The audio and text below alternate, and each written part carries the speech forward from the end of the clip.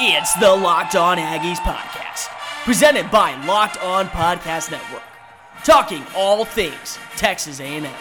Now, here's your host, Cole Thompson.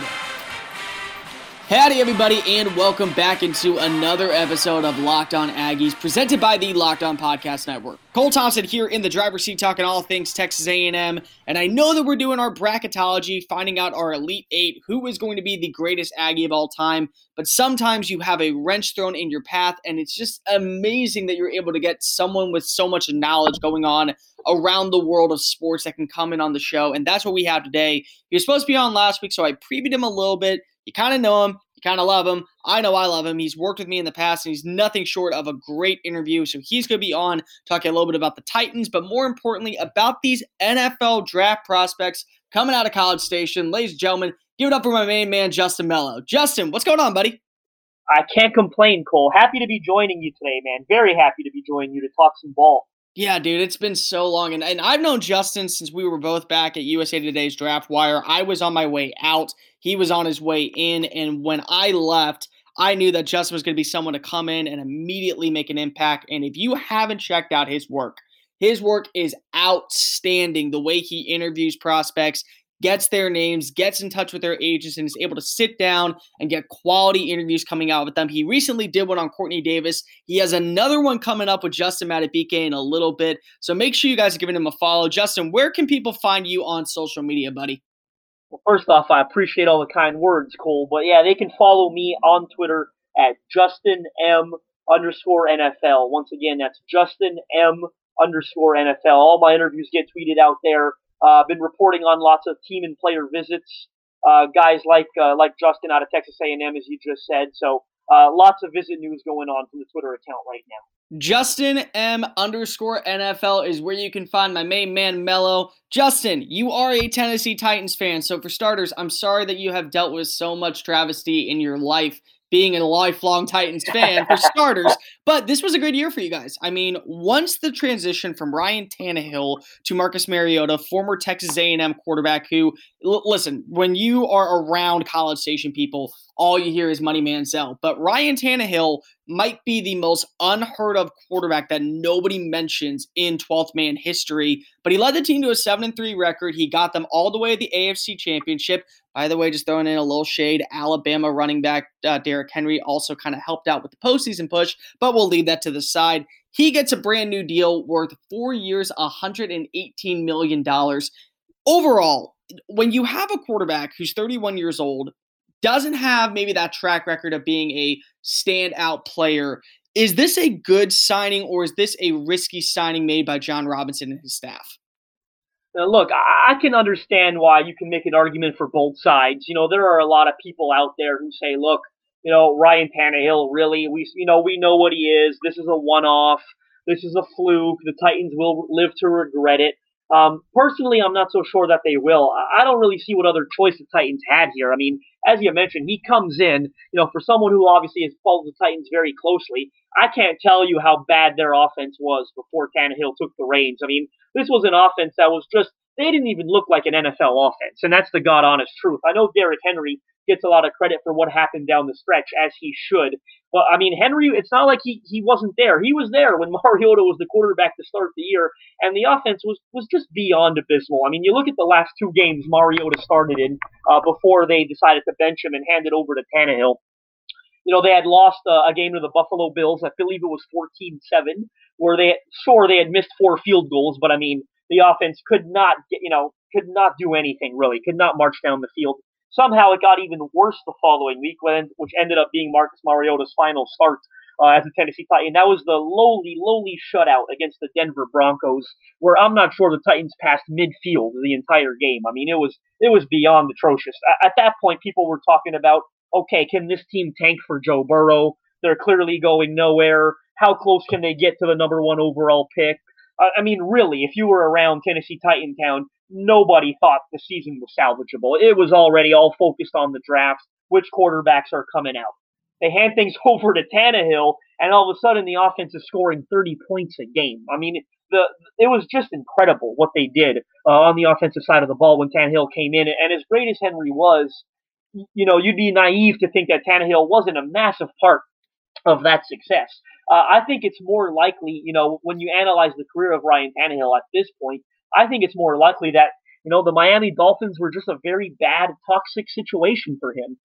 And let's not forget, it's not like he, looked terrible throughout his entire time in Miami. There were a couple of years there where he was a starting quarterback, rightfully so. So, again, the offense in Tennessee was just terrific. And a lot of people, they don't pay close attention to the Titans. So it's easy to just watch the playoff games. We get it. It's playoffs. They're nationally televised. Where Henry did all the heavy lifting and Tannehill was barely throwing the ball. That was not the case in the regular season under Tannehill. No, he was throwing it around a ton. He was throwing 3-4 touchdowns a game. He was throwing for 250, 300 passing yards a game. We saw the chemistry that he built with A.J. Brown. We saw guys like Jonnu Smith make a huge impact down the stretch due to what Tannehill was doing out there. So I think it makes a ton of sense for the Titans. I don't think they had another choice. Yeah, the contract, 4 years, $118 million. A lot of people will look at it and say, wow, that's a lot of money. But if you look at it in the grand scheme of things, and you know as well as I do, Cole, the salary cap is always going up. These contracts are always changing. As of now, it's barely in the top 10 in terms of largest quarterback contracts on a per-year basis. Now, you wait till Dak Prescott gets his contract. You wait till Patrick Mahomes gets his contract and a couple other guys that are coming up shortly. Before you know it, Tannehill probably won't even be in the top 15. So I think you'll look back on this contract and say it was a good move. And I think, again, I think the Titans really didn't have another choice. One final point I'll make on the subject is I see a lot of people saying, we've seen this before. Quarterback has a great year, talks a team into giving him a big contract, and it ends up being a mistake. Now, a lot of people who make that argument, they point to Nick Foles and what he obviously did in Philly and landing the big contract in Jacksonville. One reason I do not like that argument is Tannehill staying with the same team.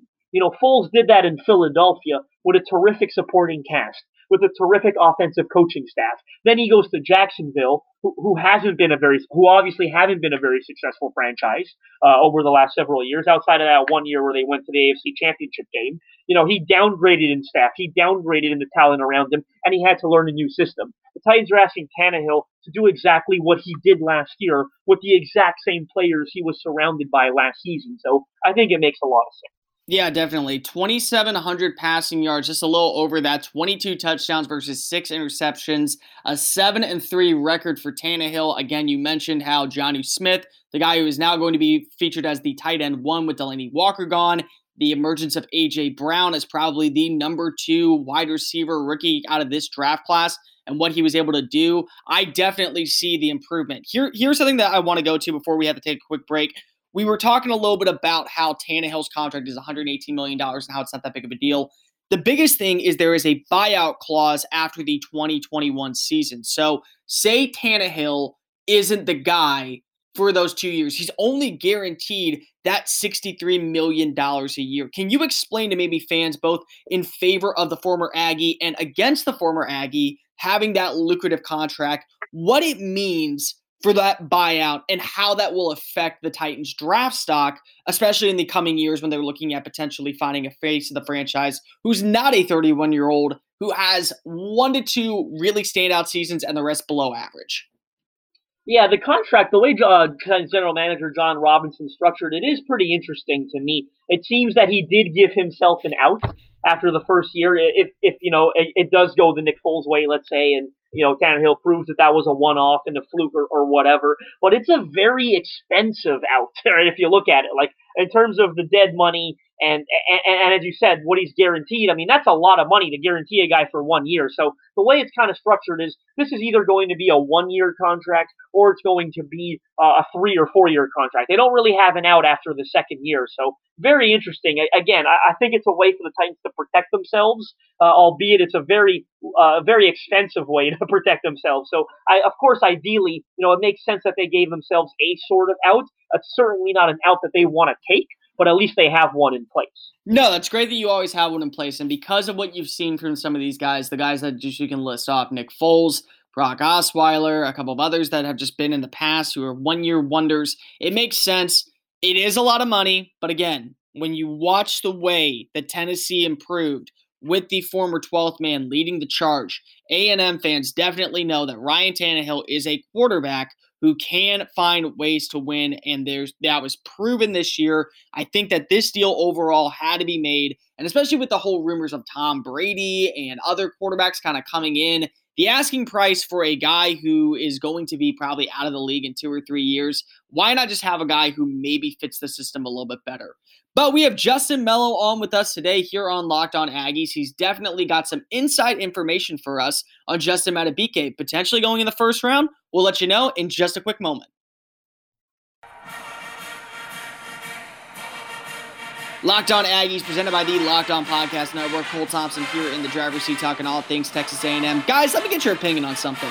Do you like quality content by people who understand your favorite sport and know your favorite team like the back of their hand? Simple. Why not listen to a Locked On podcast today? We have over 24 college sports shows plus coverage surrounding the NBA, the NFL, the MLB, the NHL, and of course, helping your fantasy football team become a powerhouse in whatever type of playoff system you use. So go ahead. It's really simple. Log on to lockedonpodcast.com, go to iTunes, find your favorite team, and download your favorite Locked On podcast today.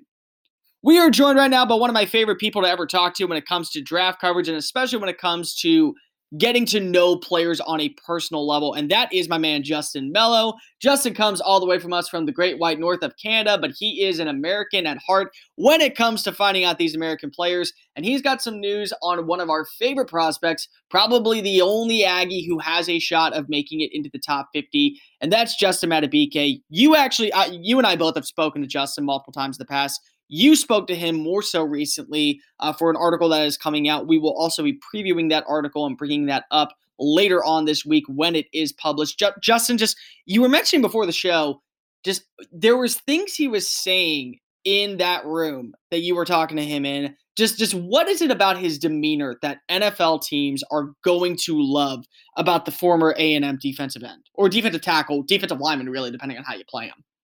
Yeah, he impressed the heck out of me, Cole. I mean, I'm one of these guys. I've got a little thing for physical football players and guys who want to play the game and are tough guys. And that's the impression I got from Madubuike. I mean, so many questions that he answered. I asked him stuff about his pass rush arsenal. I asked him how he likes to demoralize his opponent. I asked him about his skill set and so on. And every answer had an extremely physical tone to it. I mean, I remember asking him, tell me a little about your pass rush arsenal. He said something about, I like to take my hand and shove it through my opponent's jaw and push him all the way back into the quarterback. I only know how to play the game one way. That's physical and dirty. This is a guy who's all about his business. Very serious guy. I asked him a question about when he gets drafted. I mean, he's a very serious man. He said, look, I'm not one of those guys that's going to throw a draft party. I find that to be complete and utter nonsense. All that means I got drafted is it's time to go to work. I'm competing against the best players in the nation, in the world really now. So this is a guy who's incredibly physical, takes his craft very seriously, and I'm very excited to see him play at the next level. I think a lot of teams are going to be very interested in adding this guy to their defensive line. Now, this was a guy who finished with the team high on sacks this past year, 6.5 sacks on the year. The biggest thing that I wonder about is he is available towards the end of the first round. And that end of the first round, those playoff teams who have pieces already in place to contend for a while, they either find a guy who's going to build for their long-term future, or they usually trade out. We see it every year. Seattle is one of those teams that always does this. They always find a way to get out of the first round and add up on more picks. That's something that I've always appreciated with John Schneider and his draft prospect. But the Tennessee Titans, they now have a need at edge and defensive line with the trade of Jurrell Casey for a 7th-round pick. Does Madubuike fit that Tennessee defense, especially in the same role Casey kind of did? Yeah, I really think that he does. And just quickly, I was able to confirm with him directly that he actually got to make a private top 30 visit with the Titans prior to the spread of the virus getting out of hand. So that's big. I mean, as we approach this draft, which is certainly going to be the most unique draft in NFL draft history due to the virus and sort of how everything's happening virtually instead of in person, don't underestimate how big it is that some of these teams got to actually make top 30 visits with these guys before everything got shut down. I'm told that the Titans had about 8 guys in for a top 30 visit, and that was on the higher end of most teams around the league. Most teams in the league only had in 3, 4, 5 guys. So I think teams are really going to lean on some of those guys that they were able to bring in for visits and get to know them. And Madubuike did have a private visit with the Titans. So A, that's a first point about that I find very interesting. And B, I mean, just talking to him, and you know well, Cole, I've interviewed a lot of guys over the years. I've developed a pretty good radar for personality and who I think are good fits. I mean, I can't imagine two people getting along much better than Madubuike and Mike Vrabel. I mean, I imagine when the two of them got to talking football and defensive line play and getting after the quarterback, as physical as Madubuike is and some of the stuff that he told me, I think that him and Vrabel would have really, really kicked it off. As you said, they have a need there. Trading Jurrell Casey away. A lot of people wonder why they did that. It was really a salary cap dump. It was really a salary dump move than anything. They got nothing in return, but Casey's, a little bit on the older side, getting, above 30. He's had a torn ACL in the last 2 years, was owed a lot of money over the next couple of seasons, that is. So it's really about the Titans, kind of adopting that New England Patriots philosophy. The two franchises have a lot of ties of rather move on a guy a little too early than a little too late. So I think that's what sort of was the driving force behind that move. But when I look at replacing Casey, they obviously took Jeffrey Simmons in the first round last year, who they've already confirmed is really going to play at that 3-tech spot that Casey played last year. And has played for the last several years. Simmons was forced to play a little more on the inside with Casey's presence, but now that Casey's gone, they'll be moving Simmons to that spot that Casey occupied. It's going to allow him, I think, to get into the backfield a little more often, impact the running game behind the line of scrimmage, impact the pocket and the quarterback. But with that said, I wouldn't rule out them taking Madubuike. As you said, once you start getting to those teams near the end of the first round who have pieces in place, who are coming off successful years and are ready to continue competing, they look for a couple of things. I think they look for, long-term fits, and they look for guys that fit the culture. And I like the point that you made about those teams. They understand how to stock the cupboard for the future. And that's something that comes to mind with me. I mean, look at what the Titans did last season in drafting Jeffrey Simmons, right? They had Casey there. A lot of people said, oh, well, that's not really a need. Well, fast forward a year later, Casey is gone. Simmons is stepping into his spot. Not to mention, as you said, they can sort of think about the future. I mean, they drafted Simmons. A lot of people thought he was going to miss his entire rookie season, right, with that ACL injury that he suffered leading up to the combine. So the Titans weren't afraid to take him anyway. Yeah, he only ends up missing a couple of games, but, it really worked out for him. So Madubuike strikes me as a guy that could be a very similar pick for him. Now, will it be at 29? It may seem a little early, but truthfully, I wouldn't completely rule it out. I mean, if the visit went as well as I assume that it did, knowing both of their personalities, and there is a need there on the defensive line with Casey being gone, I mean, I wouldn't be thoroughly shocked if the Titans pull the trigger on someone like Madubuike at 29. Yeah, I love how you also said how him and Vrabel's personalities just get along really well. Vrabel was willing to junk his Johnson for a title trophy. Madubuike is willing to throw a no-pity party for himself getting drafted in whatever round in order for them to be able to find a way to win. Now, let me bring up this scenario for you. If you are Jon Robinson in this position right now, and you're sitting at 29, you can't find someone to really trade out. There's not a team. All 4 of the top quarterbacks are gone. You're not really going to risk probably taking Jacob Eason early with somewhere in that 29th pick. Any team, in my personal opinion. And you have the option to draft a guy like Madubuike or maybe an offensive tackle. Because remember, they lost Jack Conklin, who was an all-pro and did come back and have a stellar year in a contract negotiation season and had to let him walk this past offseason. If you are Jon Robinson, are you going defense or are you going offense with that first pick at pick number 29? I'm going defense, and I think they're in an interesting spot right now. Don't get, mentioning the departure of Conklin makes a lot of sense. And there was a while there where I was leaning towards offensive tackle at 29. A few reasons that I don't think they're going to go in that direction now. Again, it wouldn't shock me if they did, but why I think they won't is, they re-signed Conklin's backup, Dennis Kelly, who kind of came in and played a significant role on their offense the last couple of years. He's been the 6th lineman for a number of years, acquired him in a trade with Philadelphia for Dorial Green-Beckham. A lot of people will remember DGB and the flack that the Titans actually caught for that trade at the time. Funny enough, look how it's worked out for them. I mean, DGB's been out of the league for a number of years now, and Dennis Kelly's been a very quality swing tackle for the Titans. Kelly was a guy that came in, started the first 4 games last season at left tackle while Taylor Lewan was suspended, and he knows the system well, and he's played a lot of right tackle for them, when Conklin was missed those, I think it was the first 6 or 7 games injured. He missed a couple of seasons ago. So this is a guy they know really well. They decided to re-sign him. He mentioned in his press conference after the signing that they pretty much assured him that he'd be starting at right tackle. But again, I still get it, right? I mean, is he the right tackle of the future? You'd probably lean towards no more so than yes. But I think they like him for right now. They also went out this past week and signed a veteran tackle in Ty Sombrello, who comes by way of played for the Denver Broncos and the Atlanta Falcons. Sombrello's a guy who actually makes a lot of sense as a Dennis Kelly replacement in terms of being that new sort of sixth offensive lineman, versatile guy that's played both on the left and right side. And one interesting point, do teams ever look at receiving ability when analyzing tackles? Usually not.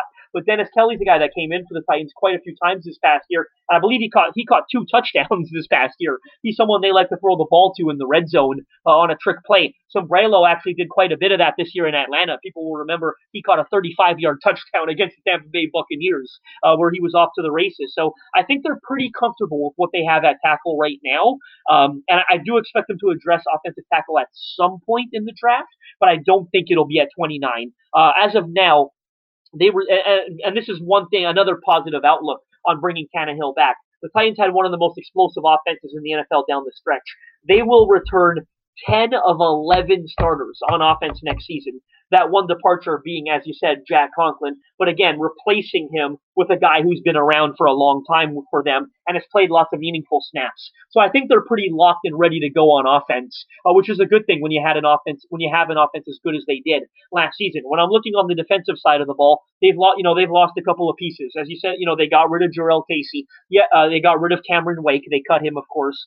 They lost some depth at corner, guys like LaShawn Sims. And who have they brought in? I mean, they brought in Vic Beasley out of Atlanta, who you assume is going to replace Cameron Wake on the edge role. But I still think they either need more at edge, they need more on the defensive line to replace Casey, or they need a cornerback. Logan Ryan is still a free agent. I think ideally they would like to either bring Logan Ryan back or sign Jadeveon Clowney. They've actually been linked to Clowney quite a bit, and in a very atypical move of John Robinson and Mike Vrabel as well. They actually spoke about Clowney in length the other day at a press conference. Now, again, someone who's around the team, I've never, ever seen John Robinson or Mike Vrabel ever willing to comment on a player that's not on the team. So I found it very interesting that they spoke in great length about Clowney. So right now, I'm leaning defensive line or edge with a possibility of cornerback, but it really depends what happens with, let's say, a Jadeveon Clowney or a Logan Ryan. Yeah, makes sense. Dennis Kelly, let's just get this out of the way. He's a swing tackle. He also swing for the fences, and he has some swing in his body when he scores a touchdown for those touchdown dances.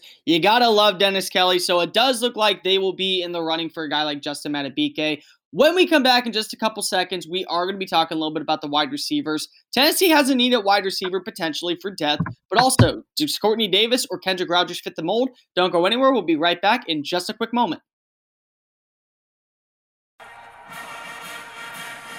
Locked On Aggies, presented by the Locked On Podcast Network. Cole Thompson here in the driver's seat talking all things Texas A&M. Guys, make sure you're following us on social media at Locked On Aggies and at Mr. Cole Thompson. We love public criticism. We love hearing feedback. We love hearing that we suck because we want to always get better and provide the best A&M content for you. And that's why today we have a very special guest on. You can follow him at JustinM_NFL. My main man, Justin Mello, writes for USA Today's Draft Wire, writes for SB Nation's Music City Miracles. You're definitely going to want to check out his work. He does a lot of great draft profiles, so we have him on right now. Justin, let's just focus in on these A&M wide receivers real fast. They're two very different style of players. Both, I think, are either Courtney Davis, I think, is at least a consideration for a late day 2, early day 3. And Kendrick Rogers is kind of in the same situation as a late day 3 undrafted free agent kind of player. Just what have you seen from both their games that make them very talented weapons for whatever offense wants to use them? Yeah, I really like Courtney Davis. I think he makes a lot of sense for a team in maybe the fourth round range. I think he's a very good advanced route runner, and that sort of separates him from a lot of this receiver class, or in general, a lot of receivers that come out of college. This is a deep class, but you always see receivers sort of struggle to acclimate to the NFL game when they're asked to do a lot more than they were asked to do in college. I think Davis again is a very, very good route runner. You really don't see any missteps in his game. Is able to cover a lot of ground, and he gets the top speed. Good player who I think makes a lot of sense, as you said, on late day 2, early day 3. That definitely, I think, makes a ton of sense for him. Now, let me ask you, between the two, Tennessee, they didn't get the production I think a lot of people thought they were going to out of Adam Humphries next year. He could be a salary cap cut following the 2020 season. Does Davis or Rodgers fit the mold for what Tennessee would be looking for as a component to add with A.J. Brown as the future receiving core out in the Music City? Yeah, I think Davis makes more sense, and I'll tell you why. I think he's a better version of the Titans' fourth wide receiver, Tajae Sharpe, who just left in free agency to the Minnesota Vikings. So, Sharpe was a guy that was an early day 3 pick for the Titans 4 years ago, came in as a very productive player, very similar size to Davis, and again, was a very good route runner. And they got great production out of Sharpe for where they drafted him. Now that he's gone and off to Minnesota, I actually think someone like Davis makes a lot of sense as a guy who can come in as maybe a fourth round pick, similar to where Sharpe was drafted, and can sort of fill that role for Tennessee. He's not going to take any snaps away from, let's say, a Corey Davis or an A.J. Brown or even an Adam Humphries. But again, I think Davis makes a lot of sense as a guy that can come in and sort of back up A.J. Brown, play on the outside, quickly learn and understand the playbook, and run good routes. I definitely agree with all that. Now, we have a couple more questions real fast for you. Pro days were all canceled due to the NCAA's ruling because of COVID-19, the coronavirus still going on. I mean, we're living in a world where the NFL draft this year is going to pretty much be like the XFL draft, virtually online. We're going to have to bank on hopefully somehow media markets are able still to market this draft, and it could be the highest rated draft in ratings because it's the only sports going on. But for guys like Kendrick Rogers or Debony Renfro, a cornerback for Texas A&M who was going to have to move to safety at the next level, they don't have that one final shot. And I've reached out to a couple buddies of mine in the scouting world, and they've said there's about 30 players who earn a higher draft grade or even a draft grade every year just by how they perform at their pro day. So what does it mean to not have a pro day for some of these guys? Yeah, I think, at least in Rodgers' case, he had the combine, so at least he had a chance to get out in front of teams and get in front of the scouts and get some interviews in. But the lack of pro days for a guy like Renfro and everyone else, it really hurts them, to be honest with you. A lot of those guys, they rely on the pro day in order to get drafted, especially at least a guy, at least with Texas A&M, scouts will know them quite well. I think more of the small school guys who really rely on the pro day to make an impression and meet teams and perform. Unfortunately, but a guy like Renfro, who I believe was not at the combine, and you can correct me if I'm wrong. No, he wasn't. He wasn't, yeah. So that's going to really hurt guys like that, unfortunately. If you weren't at the Combine, or you didn't go to the Senior Bowl, or you didn't go to the East-West Shrine game, for example, not having your pro day, unfortunately, I really feel for these guys because it's really, really going to hurt those guys. Teams, again, in a year like this, a very unique draft year, they're going to lean on guys that they got to meet and speak with, and think they're going to put more stock into that this year than ever before. And that's certainly going to have a very, unfortunately, negative impact on guys that didn't get a chance to be at those events. One thing we know for sure, no matter if you're Debony Renfro or a kid out of Mount Duluth College, Minnesota, it doesn't matter where you're drafted. If you are good enough, you will make it down to a roster. We see a ton of undrafted guys become franchise superstars. And guess what? We have a shot of seeing the next Adam Thielen or Shaquille Barrett make their name because of missing out on their pro day. Justin, before I let you go, I have one question that honestly is something that people always, I think, are in the consideration of asking. And I have to this year because of, unfortunately, there is an A&M player who is pretty much the highest rated player, in my personal opinion, with the most upside. Do you ever draft a special teams player? Because a guy like Braden Mann doesn't come around that often. And we've seen guys like a Roberto Aguayo get taken in the second round. And my God, how Jason Licht has a job after that still is shocking to me. But do you draft a punter with your 6th or 7th round pick, especially someone like Braden Mann? For me personally, I'd rather not. I think you can find. Yeah, I think you can find special teams guys as priority, undrafted free agents. With that said, those sixth and seventh round picks, a lot of NFL personnel will tell you, and I'm sure you've heard the same. A lot of them are they're either dart throws, or B, they're basically undrafted free agents at that point. So if a team did want to use a sixth or seventh round pick on someone like Mann, who's a terrific punter by all accounts, I'm not gonna really hold them accountable for that. But when you're using second, third, fourth, even fifth round picks on those guys, I think that's a huge no. I prefer to find them as undrafted free agents. But if you're going to use a seventh round pick on a guy that was a very, very productive punter or kicker, then I'm not going to argue with it. All I'm going to say, Joe Marino, he's a friend of the show. He's a friend of both Justin and I. He's the host of Locked On Bills. If your seventh round pick is available, you've done pretty well this offseason. How about just draft Braden Mann, finish the rest of your special teams, and become the powerhouse of the AFC East? That's all I'm going to say. Ladies and gentlemen, thank you so much to Justin Mello for joining us today. Justin, let the people know where they can find you and your work. Yeah, much appreciated, Cole. It's been my pleasure. They can find me on Twitter at JustinM_NFL. Daily publishings right now and writings for the Draft Wire. That's part of USA Today's Sports Media Group NFL Wire Network, as well as Titans coverage, both, team and from a draft perspective over at Music City Miracles, on behalf of SB Nation. Yep. What's the Twitter handle for Music City Miracles again? It is Titans MCM. That's right. At Titans MCM, at DraftWire, at JustinM_NFL. Give all three a follow. Give this man a follow. He deserves all the praise in the world for the work he is doing with these prospects. Justin, my man, thank you so much for joining us. And that's going to do it for this edition of Locked On Aggies. Make sure you're following us here on social media at Mr. Cole Thompson and at Locked On Aggies. Tomorrow, we'll be breaking down our bracketology. Our Elite Eight is still in. Datton Wing, Von Miller, Johnny Manziel, Mike Evans. Which one of these guys is going to fight their way into the Final Four, representing their respective division, and make it into our championship round? That's going to be the rest of the week. You're not going to want to miss the show. We'll see you tomorrow. And remember, dig 'em, y'all. This has been Locked On Aggies, presented by the Locked On Podcast Network.